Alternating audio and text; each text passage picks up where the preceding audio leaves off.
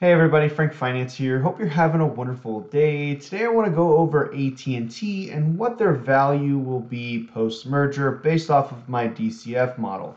So in today's video, I'm going to go over the revenue, the EBITDA, the free cash flow, shares outstanding, all the different factors that flow into a DCF model that get us to what we can come to an agreement on what their fair value could be after the spinoff of Warner Media in Q2 of 2022. If you like this type of content, please consider subscribing. I do videos on personal finance, investing, and stock analysis such as this one. Also, if you find it helpful, please hit that like button. Now to your stock analysis. All right, so jumping into my DCF model. So straight off the bat, this model does not include any Warner revenue or free cash flow or anything past Q2 of 2022. So as we look at this column here that has 2022 values, it only factors in half a year for AT&T. Future shares outstanding does not increase in this model. I have everything broken out by future AT&T, what Warner was contributing, and the revenue combined, really only in 2022 because that's the only year that they were combined.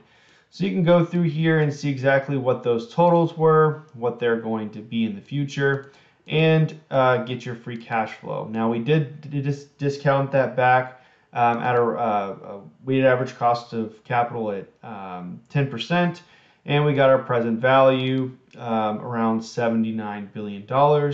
And our terminal value, I put at 1% to be conservative, and that got us a present value of the terminals at $143 billion.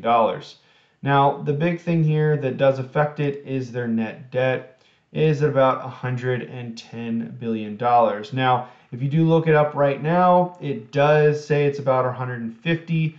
I did add around $43 billion in extra cash to substitute for the sale of what AT&T is going to receive upon the closing of Warner Bros. So what I'm doing in this model is basically getting Warner Bros. Out of their balance sheet, out of this model completely, and just trying to say what is AT&T going to be like in the future. So shares outstanding, that's going to remain relatively the same unless they have to go out and raise capital in another way, which I don't anticipate. But more than likely, shares outstanding is going to remain relatively the same. And then let me go through my special considerations. Free cash flow is only for 2 quarters. $43 billion in cash is going to be received at the close of the transaction. Now, the other thing I'll go ahead and call out is the EBITDA multiple I have for AT&T is 10. It could be less, so depending on what multiple you would assign to that, I'll go ahead and throw a couple in there. If it was at 5, that puts the EBITDA multiple at $5, which is just pretty silly. And then if it was at 15, it puts it at 46. Now I don't think that's a realistic one. I'll go ahead and leave it at 10. I think it's it could be somewhere like 7.5 could be a happy medium, and that would give you close to the DCF, but I'll leave it at 10. That's where I'm going to leave it today. Now, another thing you could change here, and I'll talk specifically about the growth rates, is possibly AT&T could grow more in the future. I don't see it happening based off of, or at least I don't see why you would put it in your model.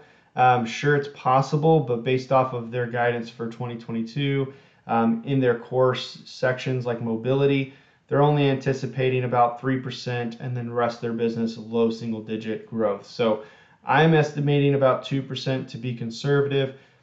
To be honest, changing this by like 2 or 3%, like let's say it's 4%, low single digits, it's really not going to change all that much. So I'll just go ahead and change it here for people's, for your, just so you can look at it. And that'd be $17.69.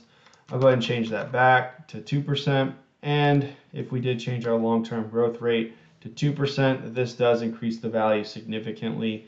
And if it was at 3%, it increases it significantly as well, up to $21. So the long-term growth rate is going to be a significant factor in whatever DCF model you are putting in there. I like to say for a company that's growing at 2%, what is their terminal growth rate? Probably closer to 1 than 2. Now, one other important factor is the discount rate. Now, the weighted average cost of capital for AT&T, I'm going to keep it at 10%, but I want to illustrate why it's important. AT&T's actual weighted average cost of capital is quite low. Their debt is very cheap. Their equity is considerably more expensive, but it could be somewhere as low as 6 to 7%. And so if you did lower it, I'm just going to use, for example, to 8% in this model, you get a considerably higher DCF from 8 to 10.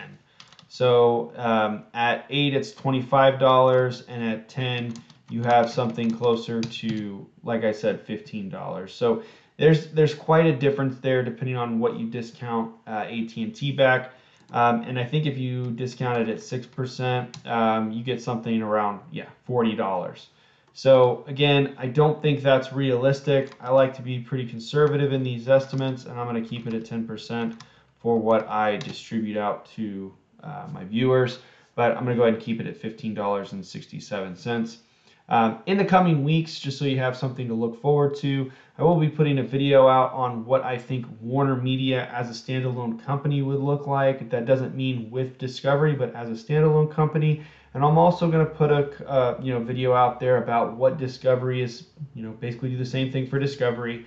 And then I'll do a combination of Discovery plus Warner. It's really going to be those two combined, but for illustration purposes, I'll just keep them apart and then bring them together and wrap it all up.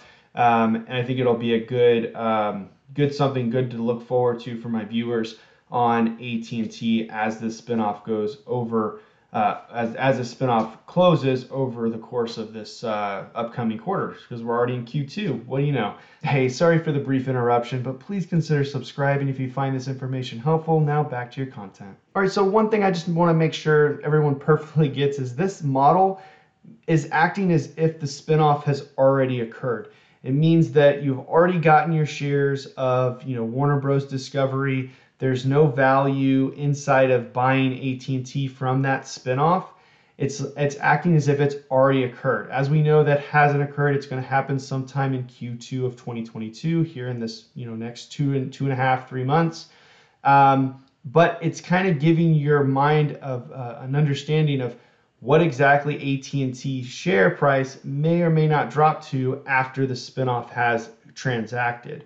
So it's just something I want people to be aware of. It's not saying you do get extra value, right? So it is around $15, but you are getting some value out of the Warner Bros. Spinoff. Now, another thing I do want to point out is during that DCF, you can see that there's a large amount of debt on AT&T's books. They do get rid of some of it in the spinoff with the Warner Bros. Discovery transaction. However, they still are around $110 billion in net debt, and that's not going to change anytime soon based off of capital expenditures that they have to continue doing in order to keep their mobility competitive in the future and go with 5G expansion. All these things that are very highly capital intensive, AT&T will continue having to do.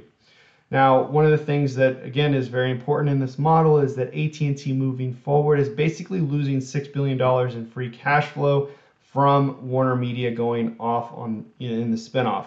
What this spinoff is really signaling to investors is that AT&T is really focusing on the core of their business, which is mobility and some of their fiber investments, which I think is a competitive space, but so is the mobility space. So what we're going to want to see is hopefully moving forward is we're not going to see crazy investments like we saw in DirecTV and the Warner Media that led to extremely overbuying on the buy side, and they're basically selling at these assets for a fraction of the price on the back end.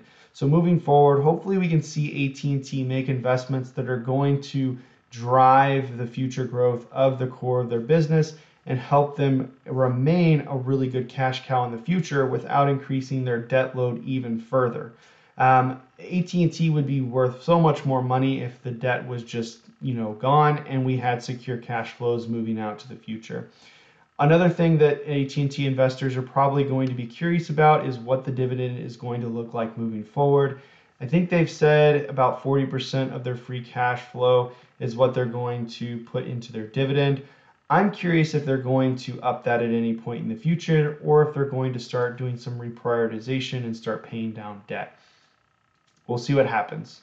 If you found this content helpful, please consider subscribing. Also hit that like button, it helps me out a lot. Thank you so much for watching today's video. I do videos on personal finance, investing, and stock analysis. Again, thank you for watching. My name is Frank Finance, out.